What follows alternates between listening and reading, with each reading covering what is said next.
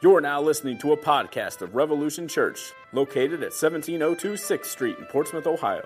Revolution meets on Sunday evenings at 6:30 p.m. For more information, visit www.revolutionchurchohio.com or check out our Facebook page. So, there are a lot of people here this evening. This is awesome to see. I see some people coming back that have been here the last couple of weeks. Welcome back. If there's anyone new here, my name is David Dowdy. I'm the teaching pastor here. Glad you guys could come and worship with us this evening. So Happy New Year, first of all. Yeah, that's what I'm talking about. This is one of the few times a year that it is completely awesome for us to meet in the evening, because if you're like me and you stayed up till 3 a.m. because you're foolish and just thought, why go to bed? This is dumb. You don't have to get up early. You can just come in the evening and worship. This is beautiful. But anyway, this evening we are going to continue our series in the Old Testament called Bible Stories. If you're new with us, this is what we're doing. Bible Stories, subtitled Christ in the Old Testament. And what we're doing is we're looking at 35 or 40 of the most famous Old Testament stories and seeing how they all point to Jesus. Jesus Christ himself said in the Gospel of Luke, in the Gospel of John, I believe, that all Scripture points to him. It's all about him. And the books of Colossians and Hebrews says that everything in the Old Testament was a type and shadow of the one who was to come, being Jesus. Right? So all that we're trying to do is look at these Old Testament accounts of what happened and see how that all points to Jesus. I love listening to Lily growl. This is the first time that I've ever said it out loud from the pulpit. I love hearing her do that. It makes me laugh. So settle down, Lily. I'm not going to tolerate it anymore. But this evening, we are going to be in the book of Exodus. Kelly kicked it off talking about Moses and the burning bush, where God spoke to him through a burning bush that was not consumed. And we're kind of going to pick up where he left off by looking at the account of the plagues of Egypt. Right, which is a great way to start the new year, right? I was thinking to myself last night whenever I was preparing to do this a little bit, just kind of talking to some people at the party. I had some people over to the house. It was a good time. And I said, there's going to be people preaching on Philippians 4:13, man, this is a new year. You can do it this year. And I'm like, yeah, welcome to Revolution, the plagues. You remember whenever God destroyed Egypt? That's how we're starting the new year, right? But this is actually a good way, I think, for us to kick off this new year. Because this account of God striking Egypt with plagues, which literally means blows or strikes, right? That God is striking Egypt, is going to teach us something about God that we tend to neglect and tend to ignore. This account is going to teach us a lot about the fear of God and the necessity of our submission to Him. Right? God is going to reveal a lot about Himself to Egypt, to Pharaoh personally, to Israel, to the world in general, and us, right? Israel is our spiritual forefathers. We have been grafted into Israel through faith in Jesus. So if you're a Christian, this is definitely for you. If you're an unbeliever, right, this is for the Egyptians. This is for you to learn who God is. And I would argue that it'd be very wise for us to heed God's own revelation of Himself through these plagues. Because if we neglect the things or attributes of God that make us uncomfortable, or we ignore the doctrines the Bible teaches us that we don't like, then we become idolaters. Period. We invent our own religion that is false, and we invent our own God that does not exist if we neglect the things about God that make us uncomfortable. All right, so I think this is a great way for us to kick off the new year, because we get to see a side of God that we don't like, because it's scary. But before we go any further, I want to make a few things plain.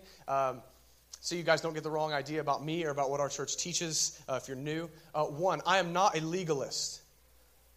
Right? Because this is going to be a really heavy-handed sermon, I'm not going to lie. I am not a legalist. I do not believe that salvation comes by obedience to God.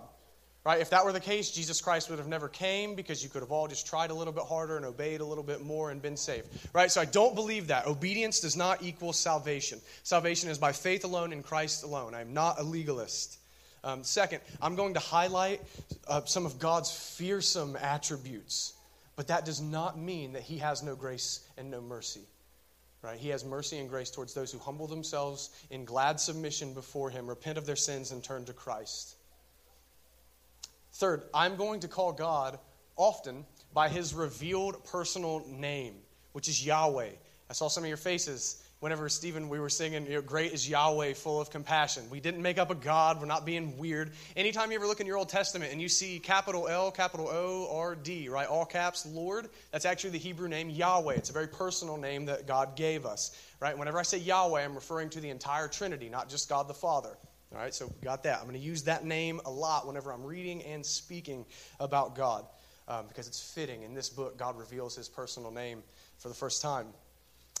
And lastly, we're going to be looking at a lot of text. We are going through 9 of the 10 plagues with spans from chapters 5 to chapter 10.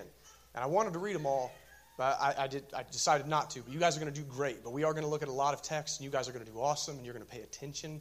I feel like I'm talking to like a small group of children. Like, you guys are just going to do so good and listen to me. As a joke, I'm sorry if that was condescending. Apparently I'm not funny. Welcome to the revolution. But my prayer this week as I've been studying is that we would take the truths about God's wrath and his demands to heart. And that we would begin to submit more and more to him and his rule over us, because he indeed rules over us, whether or not you're a believer. He is your God. But that in doing so, that the gospel, as we consider these attributes of God that are fearsome, that the gospel would become even sweeter.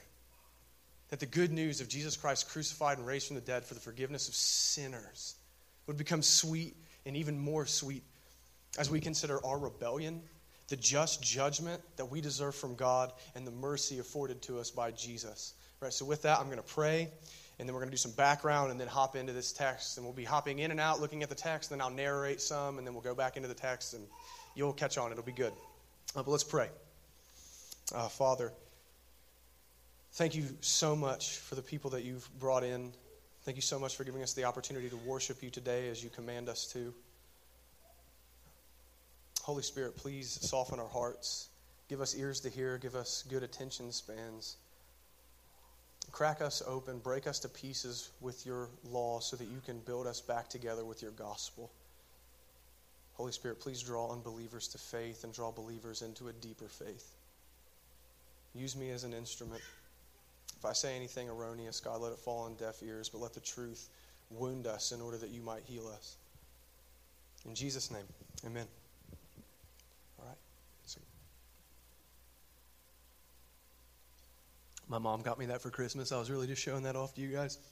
It was a good time. Yeah, Yetis. The only downside to Yetis, I might add, is if you're like me and you bank on the ice melting so you can get a last couple of drinks in, it doesn't happen. Like, I almost busted myself with some ice earlier today.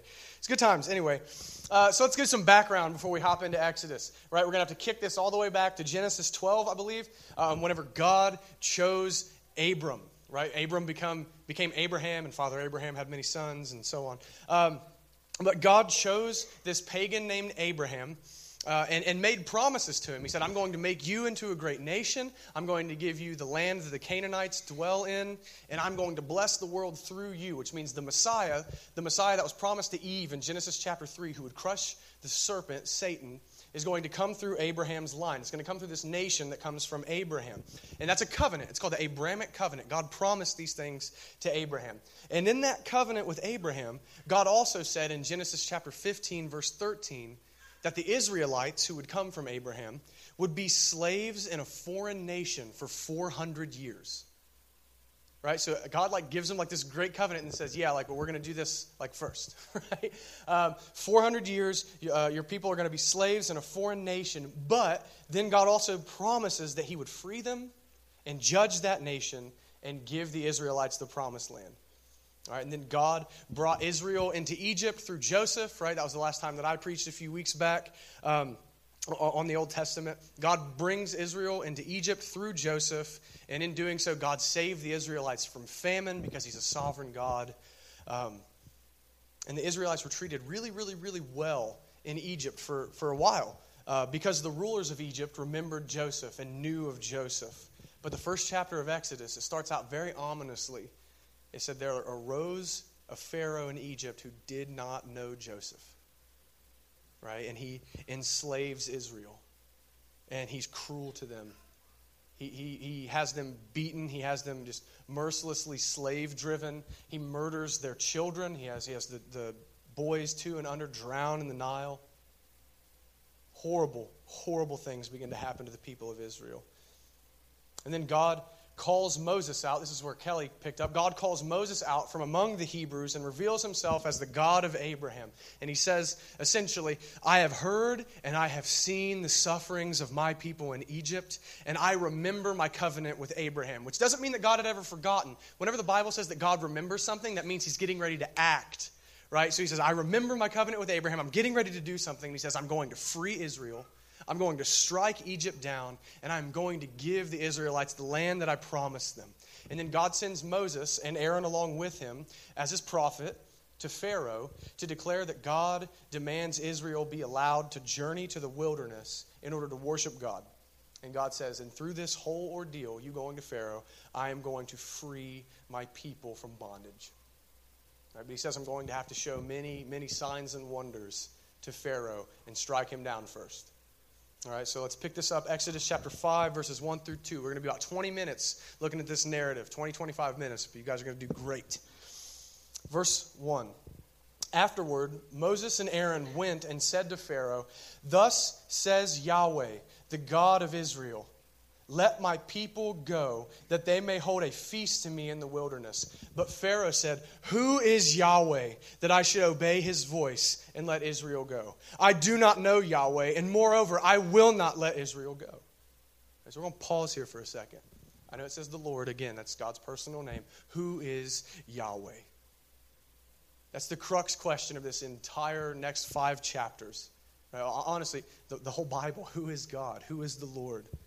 Pharaoh is told that Yahweh, the God of Israel, demands something from him. You let my people go so that they can go worship me in the wilderness. And this is his answer.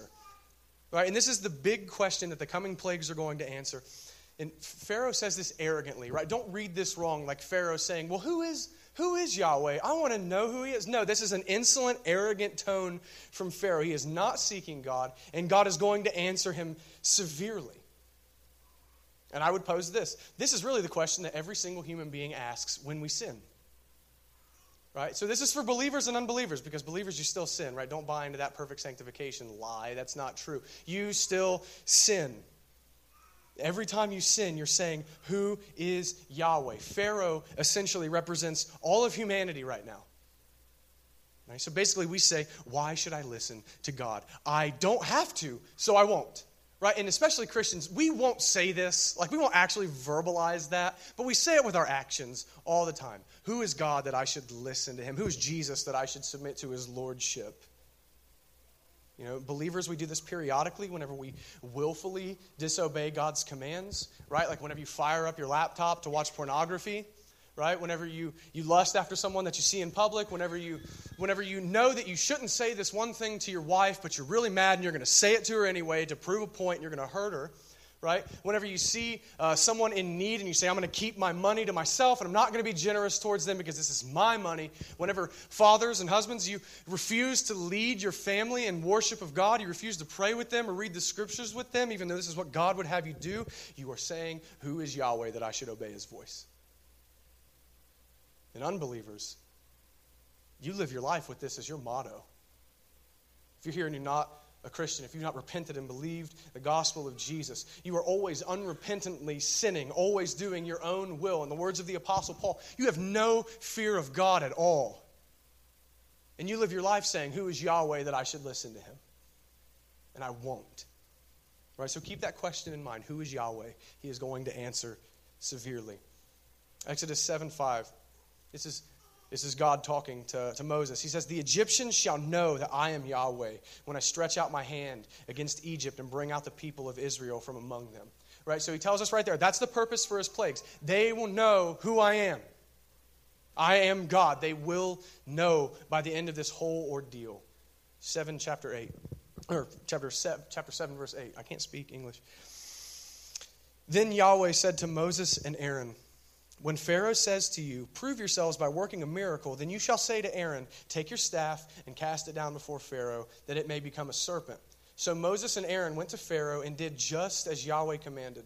Aaron cast down his staff before Pharaoh and his servants, and it became a serpent. Then Pharaoh summoned the wise men and the sorcerers, and they, the magicians of Egypt, also did the same by their secret arts. For each man cast down his staff, and they became serpents. But Aaron's staff swallowed up their staffs. Still, Pharaoh's heart was hardened, and he would not listen to them, as Yahweh had said. Right? So this is a really iconic thing, right? We've all seen, like the Prince of Egypt. Remember that cartoon? Anyone else? Yeah, that is awesome. I wanted to watch that this week, but I thought it would mess my sermon up. Anyway, I'll start singing those songs from the film. Right, this is a really iconic thing, right? Aaron goes and he throws his staff down. It turns into a serpent, and the magicians of Egypt come and do the same thing, right? They do what I would call a false miracle, right? I think that this is a sleight of hand move. I don't really think that their staffs turned into serpents because I would argue only God has the authority and power to transform things and create things. But Satan does have the power to deceive, right? So I think that by deception, because they're essentially worshiping Satan because they're not worshiping the God of the Bible, they have this false miracle happen. But regardless, Aaron's rod is a foreshadowing, right? And what is it? It devours the other two, or I'm saying two, I'm sorry. See, the movies have gotten into my head. It devours the serpents that the magicians cast down. It's a big foreshadowing. And basically, it's saying Yahweh is going to utterly destroy the opposition. They may oppose him. They may deceive the people around them. But God is going to utterly destroy them with these 9 plagues that we're going to consider. Verse 14. Then Yahweh said to Moses, Pharaoh's heart is hardened. He refuses to let the people go. Go to Pharaoh in the morning as he is going out to the water. Stand on the bank of the Nile to meet him and take in your hand the staff that turned into a serpent. And you shall say to him, Yahweh, the God of the Hebrews, sent me to you, saying, let my people go that they may serve me in the wilderness. But so far you have not obeyed. Thus says Yahweh, by this you shall know that I am Yahweh. Behold, with the staff that is in my hand, I will strike the water that is in the Nile, and it shall turn to blood. The fish in the Nile shall die, and the Nile will stink, and the Egyptians will grow weary of drinking water from the Nile. And Yahweh said to Moses, say to Aaron, take your staff and stretch out your hand over the waters of Egypt, over their rivers, their canals, and their ponds, and all their pools of water, so that they may become blood. And there shall be blood throughout all the land of Egypt, even in vessels of wood and in vessels of stone. Moses and Aaron did as Yahweh commanded. In the sight of Pharaoh and in the sight of his servants, he lifted up the staff and struck the water in the Nile, and all the water in the Nile turned to blood, and the fish in the Nile died, and the Nile stank, so that the Egyptians could not drink the water from the Nile. There was blood throughout all the land of Egypt. But the magicians of Egypt did the same by their secret arts. So Pharaoh's heart remained hardened, and he would not listen to them, as Yahweh had said. Pharaoh turned and went into his house, and he did not take even this to heart. And all the Egyptians dug along the Nile for water to drink, for they could not drink the water of the Nile. 7 full days passed after Yahweh had struck the Nile. All right, so verse 17, he says, by this you will know. All right, I just want to, I can't emphasize that enough. He wants us to know who he is through this ordeal, but he says the Egyptians will know by this. Right? And now he's saying, by this you will know. And what does he do? I would argue that this first plague, God is showing that he has complete and utter authority over Egypt. Right? He strikes the Nile, which is supposed to have multiple Egyptian gods protecting it. Right? And what does Yahweh do? He comes in and strikes it. This is an economic blow. People can't drink, right? For a whole week, they can't drink out of this. The water in like their pots and stuff that they had at home turns to blood as well, right? So this is a clear supernatural act of God. And I think this is God saying, I am not a regional God. Right? Back in Old Testament times, a lot of people would think that, this God runs essentially like this God is the God of Ohio and this God is the God of Kentucky and he can't read. And like, and this God is the God, you see what I'm saying? Like you go to like different regions and you have different gods. And essentially I think Yahweh is saying, I'm not just the God of the Hebrews. I am God over the whole earth. Watch me. I'll strike the Nile and your gods can do nothing about it. All right? And then after striking the Nile, God then hits Egypt with frogs. Right, and he brings them out of the Nile in droves, and the text says he brings them on the people and in their kneading bowls where they make bread, and into their bedrooms and into their ovens and everywhere. Like, it makes me laugh that God like made people miserable with frogs, like just to show like what kind of raw power he has. He's like, yeah, these harmless little things. Like you can't do work now. Like I'm gonna bring so many out of the Nile that like you got nothing. Like you can't do anything. Right, so these people are in utter misery. Frogs are everywhere. And the magicians actually replicate this as well. It's funny. They're like, oh, don't worry about it, Pharaoh. See what we can do? And they just bring more frogs out of the Nile. Which doesn't help anything. That makes me laugh. Yeah, we can replicate that. Don't worry about this, God. But they can't remove them. They can't remove them. And here's the removal. Chapter 8, verses 8 through 15. Then Pharaoh called Moses and Aaron and said, "Plead with Yahweh to take away the frogs from me and from my people, and I will let the people go to sacrifice to Yahweh." And Moses said to Pharaoh, "Be pleased to command me when I am to plead for you and for your servants and for your people, that the frogs be cut off from you and your houses and be left only in the Nile." And Pharaoh said, "Tomorrow." Moses said, "Be it as you say, so that you may know that there is no one like Yahweh our God. The frogs shall go away from you and your houses and your servants and your people, and they shall be left only in the Nile." So Moses and Aaron went out from Pharaoh, and Moses cried to Yahweh about the frogs, as he had agreed with Pharaoh. And Yahweh did according to the word of Moses. The frogs died out in the houses, the courtyards, and the field, and they gathered them together in heaps, and the land stank. But when Pharaoh saw that there was a respite, he hardened his heart and would not listen to them, as Yahweh had said. What I wanted to highlight, Pharaoh falsely repents.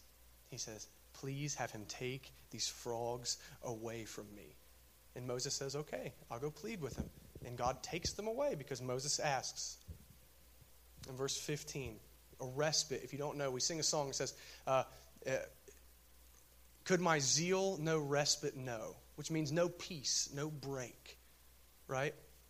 Respite is a break in war, right? Think like that. It's a peaceful time.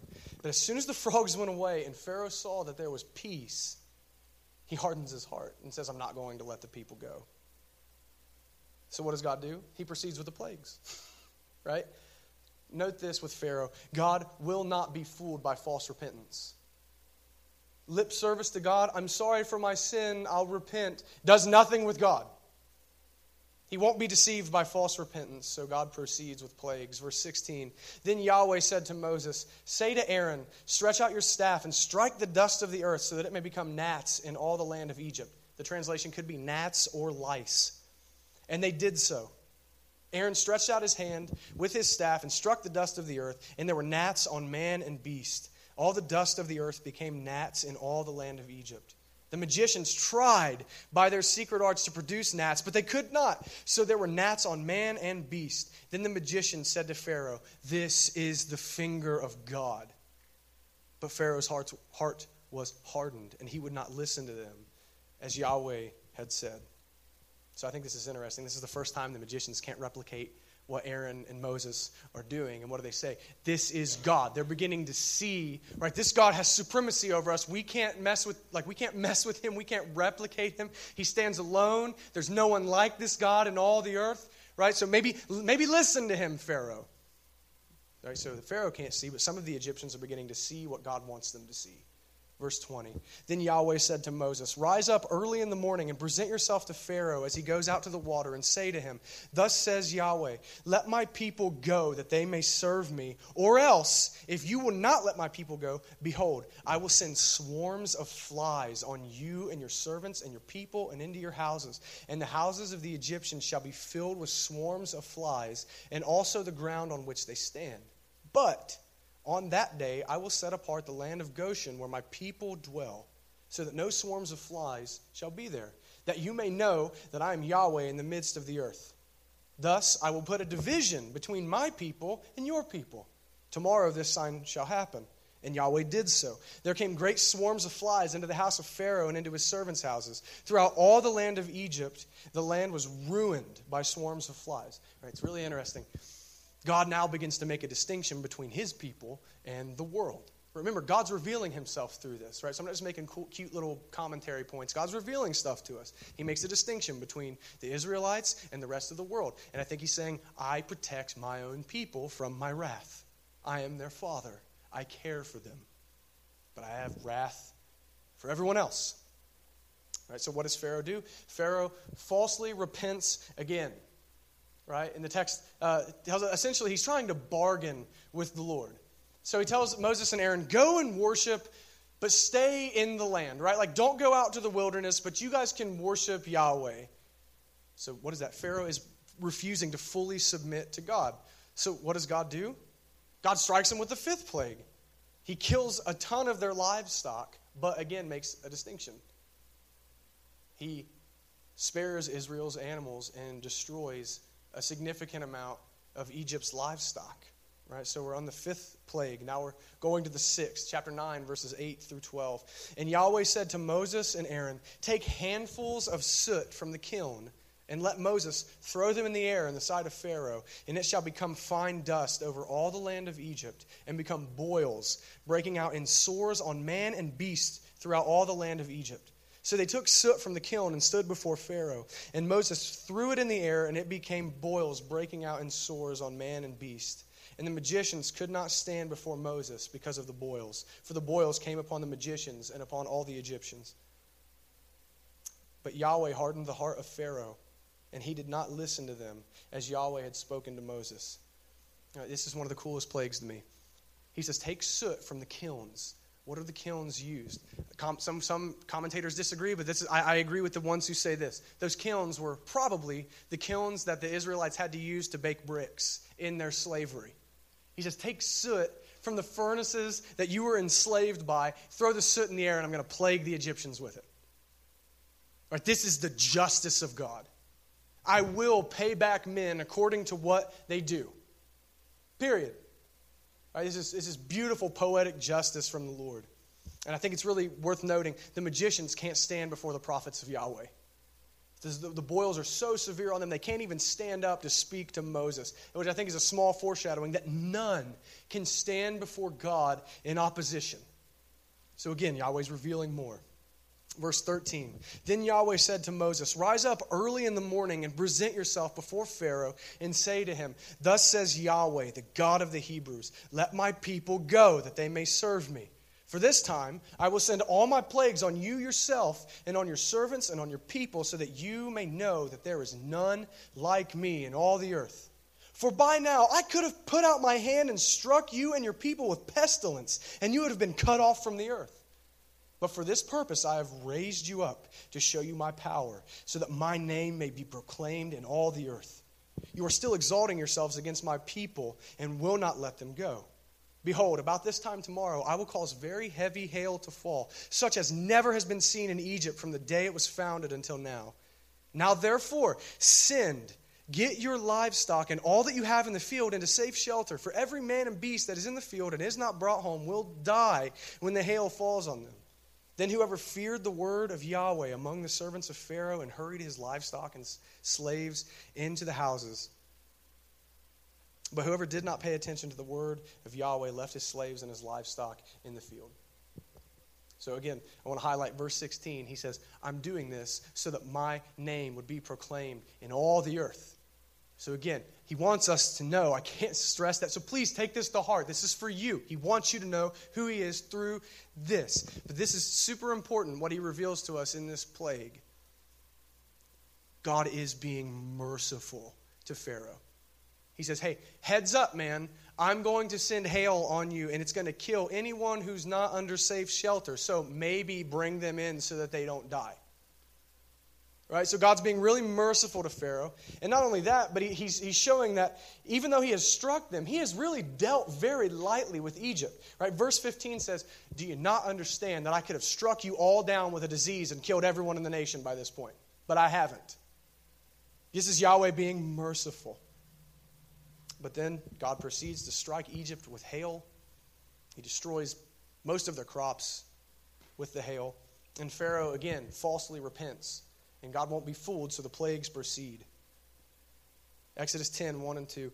Then Yahweh said to Moses, go into Pharaoh, for I have hardened his heart and the heart of his servants, that I may show these signs of mine among them, and that you may tell in the hearing of your son and of your grandson how I have dealt harshly with the Egyptians, and what signs I have done among them, that you may know that I am Yahweh. All right, so again, this is for us believers to know who Yahweh is. And God goes on and he threatens locusts, right? Which is essentially saying, like, hey, Pharaoh, I know you got some crops that just sprang up after I hit you with a bunch of hail. I'm going to take the rest of your crops. Now, I'm going to take the rest of your crops with these locusts, and I'm going to leave you with nothing. Essentially, your nation is going to begin to starve. because I'm going to strike you. I'm going to take every little hope that you had for redemption because you won't submit to me. And Pharaoh again begins to proceed to bargain with God, right? So he tells Moses and Aaron, go into the wilderness and have your festival, worship Yahweh, but leave your women and your children here. And Moses just says no. He said, no, we will all go, right? We will all go. God will not relent because Pharaoh won't repent. That was very Dr. Seuss. That wasn't my intention. All right, but he won't relent with the plagues. So the locusts come and destroy them. And then the last of the 9 plagues that we're going to cover, I'm just going to tell you about it, is darkness. All right, God caused the sun to stop shining on the Egyptians for 3 days. No sun, no light anywhere on the Egyptians. But the Israelites had light. I thought that was pretty cool. Again, God makes distinctions. A verse in chapter 10 says this was a darkness to be felt, right? So this is like consuming darkness. They can't work. They can't see each other. They just stay in their houses. There's nothing they can do. And I thought this was one of the more interesting ones because Egypt's chief god was a god called Amun-Ra.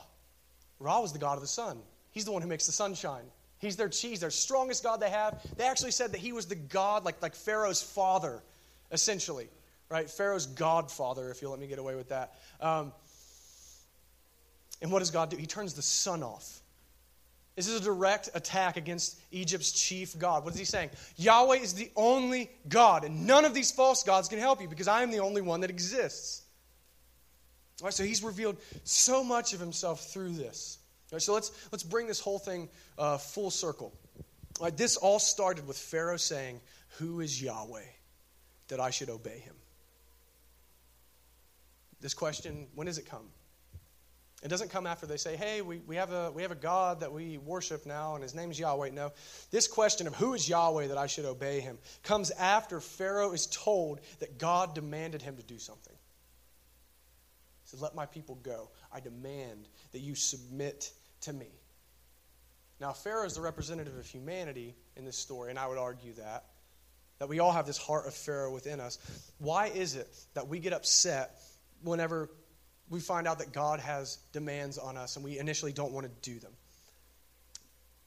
But essentially, if there is a God that has no demands, we're cool with that God. This is a very popular thing in our culture. If God has no commands or demands on me specifically, then you worship your God and that's totally fine and I can ignore him. But the second that he makes a demand on me, I get very defiant and rebellious, right? That's what we all have a tendency to do because we are okay with a God who is uninvolved and doesn't have standards and doesn't lay any claim on us.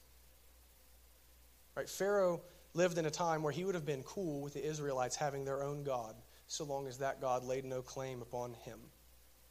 And like I said, people do this today. You can worship your God if you want, but the second that I tell you that my God is actually your God, and he demands that you repent and submit to him, people all of a sudden become very hostile. Who is this God? I don't believe in this God. And again, Christians, we do this whenever we disobey him. All right, but whenever God reveals a standard, Pharaoh refuses to submit. Why? Because submission means that you're admitting that there is something with authority over you. When I was growing up and I did something my mom told me, I'm essentially saying she has the right to tell me what to do and I'm going to do what she says. In the same way, if we submit ourselves to God, we're admitting that he has the authority. But why doesn't he want to do that? Well, because by nature, Romans chapter 8 says we are hostile against God. We are God-hating people from the moment that we're born. We want nothing to do with him, so we rebel against him unless God does a sovereign work of grace in us to give us a heart that now loves him. But that doesn't happen to Pharaoh because God's not obligated to do that. But I want to draw this point. Pharaoh is rebellious against God. He says, who is Yahweh? I don't want to submit to him. He has no authority over me. And this goes really, really badly for Pharaoh. Right? I think we can all agree with that. It goes really badly for Pharaoh. But let's think about who Pharaoh is for a second. All right? This all makes sense in a second. He is king of Egypt. He is the sovereign one over Egypt who has power over life and death in the human realm. Right?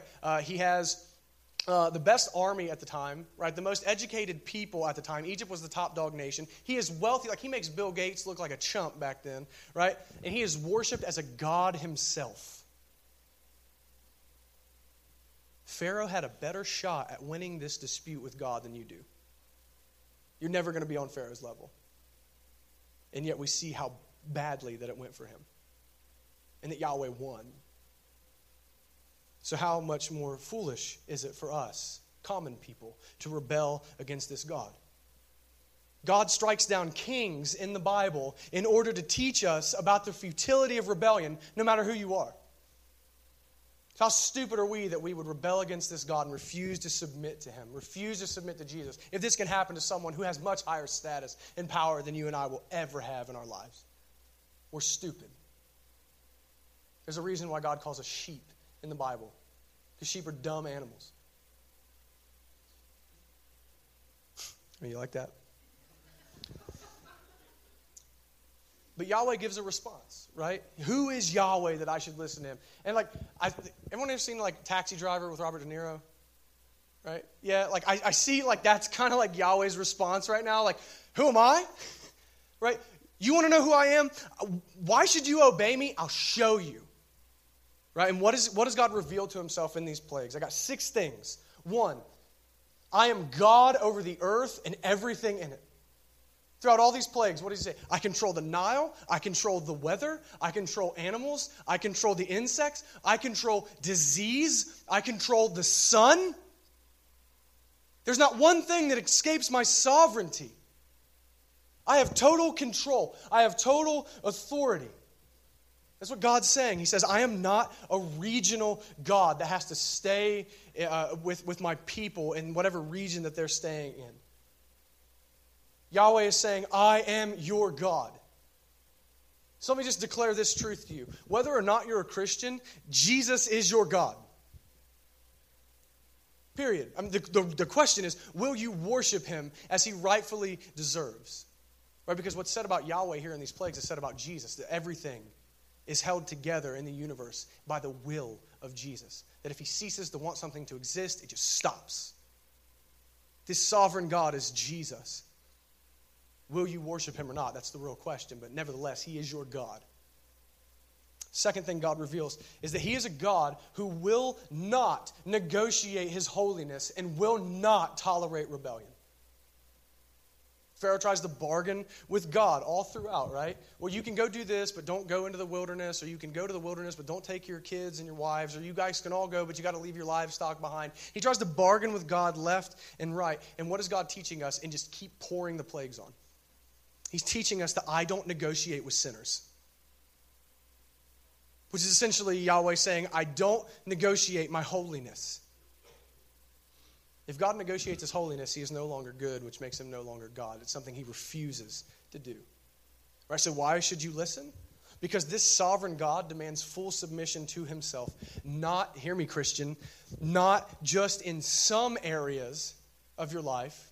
Right? We don't compartmentalize our lives. And he also doesn't just demand submission when it's convenient for us. Like when it's easy to be generous, or when it's easy to love somebody, or when it's easy to be kind, or when it's easy to tell someone the gospel. No, he demands full submission at all times, and he doesn't negotiate on it.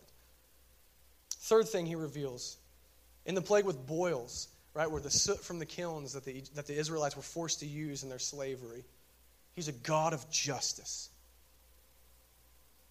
God pays back the unrepentant. That's what I mean by he's a God of justice.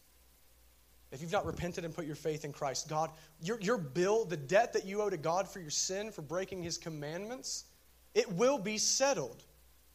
And you will be the one that has to pay up for eternity in hell. Right? God sees all and he remembers everything. He will pay every man back according to what he has done, is what the Bible tells us. And your sin demands that you perish in an eternal, conscious flame forever. Because he's just. But at the same time, God is a God of mercy. Did we not see that? He hits with one plague, showing his justice, and then he hits with the next plague, showing his mercy. Whenever he warned Pharaoh about the hail and says, I haven't killed everyone in your nation. I haven't struck you all down with pestilence yet. What is he saying? I'm offering you mercy if you will just listen to me. You will escape all of this judgment. You will escape all of this punishment if you will just listen. If you will just submit and repent and believe that I am the only God. So God is not just a wrathful, avenging God, but he's a very merciful God. And he's a merciful God who makes distinctions between his people and the rest of the world whenever it comes time to judge. Right? That's the fifth thing that God reveals to us. Right, so what does that mean? It means God will spare from his wrath, whenever it's time to judge the world, all of those who are in covenant relationship with him. Right, well, how do I enter into the covenant relationship with God then? Well, Jesus institutes the new covenant. Right, where it's no longer ethnicity or circumcision or anything like that, but it's faith in Jesus Christ that gets you into this new covenant. Right, that Jesus has absorbed the wrath that you deserve and makes you righteous in God's eyes so that you can be judged innocent by God. He makes a distinction because those are his people, and everyone else in the world that does not repent and submit to the Lord Jesus gets wrath. And the last thing, and this might be the biggest, he is the only God, is what he reveals to us. I am the only God. I am Yahweh. Right, so every plague, this is interesting, every plague has a corresponding Egyptian god. And I really thought about showing you all 10 of the gods that kind of get the smackdown laid on them by the Lord. But every single plague has a corresponding god that God is attacking. What is he telling the Egyptians? Your gods can't help you because they aren't real. I am the only God. A lot of people say, all religions lead to God or just there are different facets of God. Bull. God says, I am the only God and I'll show you. Because none of these other views of God, whatever you want to call them, that the Egyptians had, they can do nothing for them. Nothing. So what is he teaching us? He's saying there is no hope anywhere in anything, right? Because remember, God also took their health, right? So he shows them your gods are a sham, your health, right? I'm going to take your health from you. I'm going to take your joy from you. I'm going to take the sun from you. I'm going to take your economy from you with the crops in the Nile. God says there is no hope anywhere except to repent and submit to him. So the living God, the God of the Bible, is the only hope that we have for life. Period. Right? So to kind of sum all that up, who is Yahweh? He is the God of total authority who demands total submission, who gives justice to the unrepentant, but gives mercy to his covenant people, and is the only hope that you have to escape his own wrath. That's who Yahweh is. So what are we to learn from this? Right, God, I labored the point, God intends all of us to know him from this ordeal with Pharaoh. Right? And I had 5 or 6 points of application, but Friday night when I was writing this out, God took them all from me, right? He said, there's one point of application. What are we to learn from this in light of who Yahweh is? Fear God. That's your one point. Fear him. Now, sometimes whenever we talk about the fear of God, sometimes whenever the Bible uses it, it means awe, to stand in awe or to be enamored by God or to show him reverence. That's not what I mean. Because other times the Bible says fear the Lord, and in the Greek it says phobos, or phobos, I don't know how you say it, but phobia. Be afraid of him. So the Bible uses both, and that's the second one is the one that I'm using now. I mean real terror. Be afraid of God. Be afraid of his wrath against unrepentant sinners. All right, so let me clarify this, because I grew up in a church that taught this kind of stuff a lot. They never clarified anything to me, and I don't want you guys to deal with what I dealt with then. Believer, those of you who have repented and trusted in Christ and are currently following him. I don't mean you were baptized when you were 8 or you cried at an altar when you were 12. I mean you are repenting and believing now. You're following Jesus now. If that's you, you should not live terrified of God. You should not live in a constant worry over your salvation if you are living a life of constant repentance and trust in Christ. Because that's what a Christian does. We sin, we repent, we push on, and we keep following Jesus. Just because you sin doesn't mean you're not a Christian anymore. Just because you sin doesn't mean you've lost your salvation. Jesus says he doesn't lose sheep. Right? If you've repented and believed, you belong to him, and he is the good shepherd, and he will not lose you. Jesus has secured your salvation with his life, death, and resurrection, and he says, I chose you before you were born, you're mine. Right? He's paid the penalty for your sin if you're a believer. But if you're in unrepentant sin, not striving to kill it, you should fear. if you've been born again, if you're an actual believer who's actually following Christ, then you should fear not hell, but God's discipline. This is something we don't talk about a whole lot. The book of Hebrews says God disciplines those whom he loves. Right? So you should fear his discipline, because if he has no discipline for you, then that means he doesn't love you, which means you're going to hell. Right? Just throwing that out there. Right? So if you're a believer, fear his discipline, because God can and does strike us down in order to build us up if we foolishly forget just who he is. The Bible's full of the discipline of God. Look at the Babylonian exile. Whenever God disciplined Israel by giving them over to the Babylonians and the Assyrians and the Egyptians and anyone who wanted a piece of them. He did that in order to discipline them so they would remember who he is and fear him and serve him. So if you're an actual believer, fear his discipline against you. I don't know what that'll look like, but I know he will get your attention, and it won't be nice. But unbeliever, right, those of you who haven't repented and believed, you should live in constant fear. Like, you should not want to get out of bed. You should thank God you're alive, but you should not want to get out of bed whenever you're done. You should live in constant fear of God, because these plagues are nothing compared to hell. Right? This is nothing. Eternal flame where the worm does not die and you're never quenched and there's no water. Tormented under the unmitigated wrath of God for eternity. That is your state if you die right now and you're not a believer. Fear him. Fear the God who can, after killing you, send you to hell, is what Jesus says. And remember this, right? And this was a gut check to me. All of us, believer or unbeliever, God will not be fooled by false repentance. Remember Pharaoh. I'm sorry, just take the plague from me, right? So hear me out. Mere words of repentance is not repentance.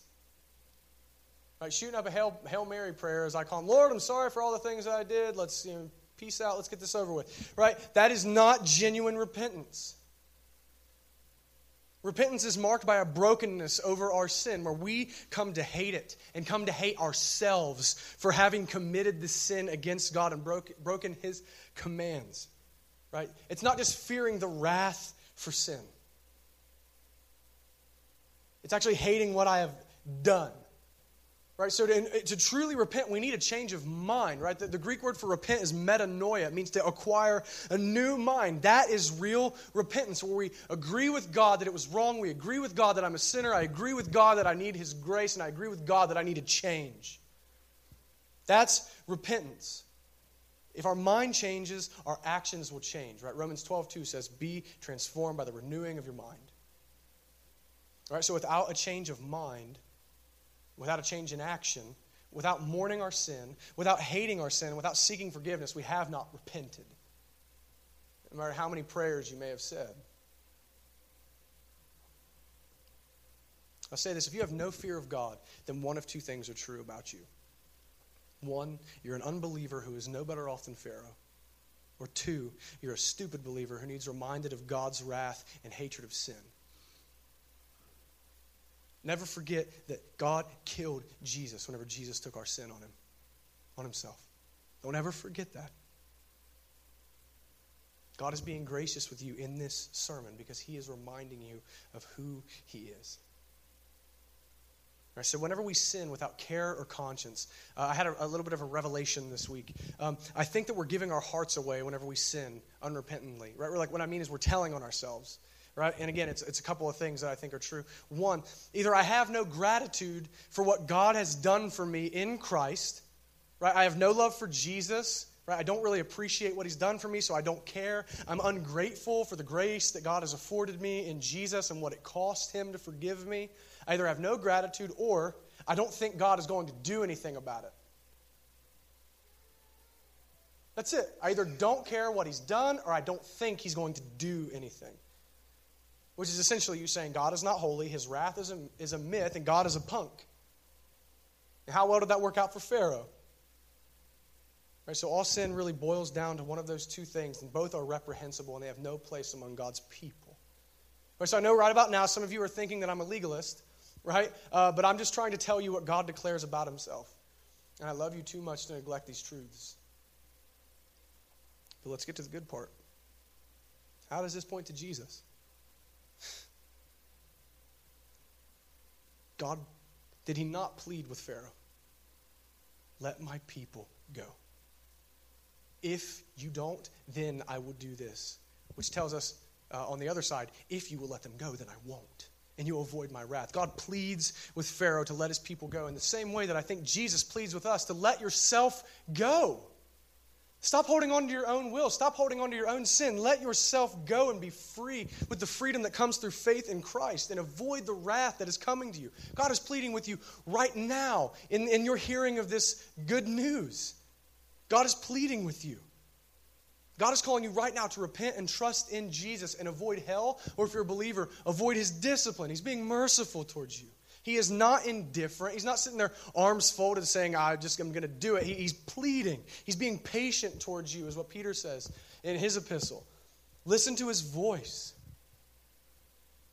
God pleads with Pharaoh. Jesus pleads with us.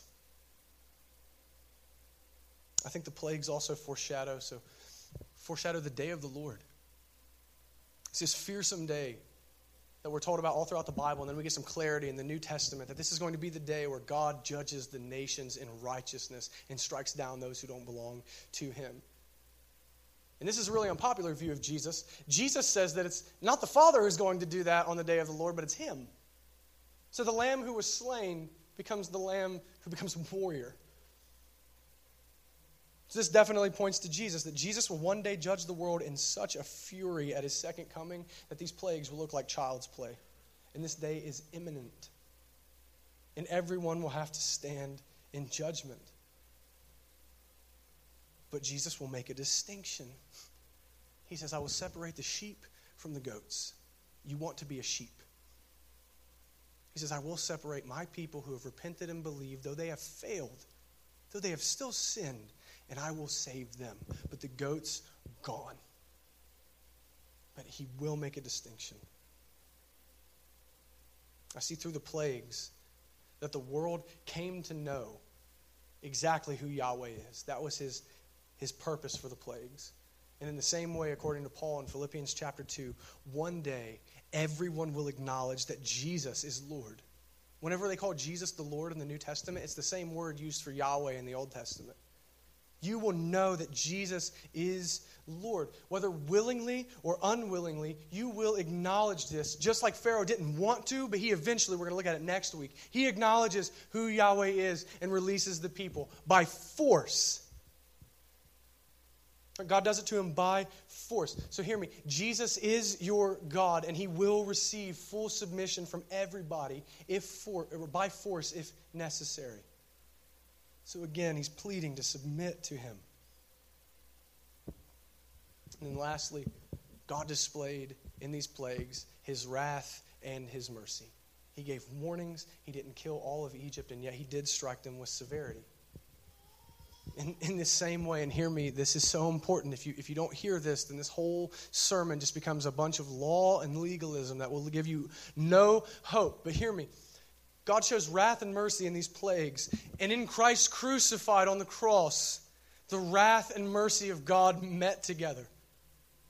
That God's wrath against sinners was satisfied in the sufferings of Christ so that he could give mercy to those who repent and believe the gospel. He will credit them with the righteousness of Christ and credit Christ with their sin. And that Christ is the propitiation for their sin, the one who satisfies the wrath of God. So in Christ crucified and raised from the dead, God offers us this. For all the times that you have arrogantly said, and I have arrogantly said, who is the Lord that I should obey him? That Jesus Christ has suffered the plague of God that you and I deserve. This is good news. What a merciful God.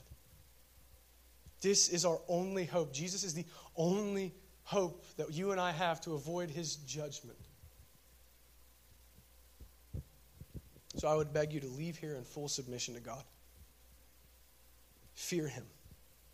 Be introspective and honest with yourself. Hear me, believer. What sins need to be confessed to God? What do you need to repent of? Because there's something. I'm not saying if there is something. I'm saying there is something. There's always some deep, dark, unevangelized corner of our hearts that the gospel light needs to hit. What do you need? Do you need to pray for a soft heart? Do you need to pray for holy fear of Yahweh? Don't be like Pharaoh. Submit to the Lord Jesus and receive the grace that comes from him, because God says he opposes the proud, but he gives grace to the humble and raises them up. So let a holy fear of the Lord lead you into holy living for the glory of God, because that's what he intends in reminding us of these qualities that he has, is that we would live lives that give him glory because we know who he is and we fear him like we should. And I know I've preached a lot of hard things. I'm going to end with this, because I want us to leave here with good news about the grace of God extended to us in Christ. So I'll let John finish this. 1 John chapter 1, verses 8 and 9. If we say we have no sin, we deceive ourselves, and the truth is not in us. If we confess our sins, he is faithful and just to forgive us our sins and to cleanse us from all unrighteousness. Repent and believe on Christ. Let's pray.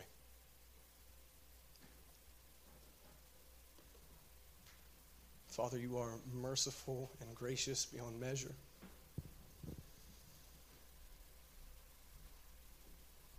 God, I pray you give us a humble spirit and a holy fear and a soft heart. God, let these attributes that you showed lead us into gratitude for what you've done for us in Christ, that we deserve what Pharaoh got, that we deserve hell, but instead you've given us mercy and grace through Jesus. God, let the unbelievers that are here understand that all you ask is that they submit the lives that they've been ruining themselves. God, we all dig ourselves into this pit, and yet you offer to pull us out of the pit if we would just submit to you. Holy Spirit, please do a sovereign act of grace in the hearts of all the people here so that we might love you more. I pray all these things in Jesus' name. Amen.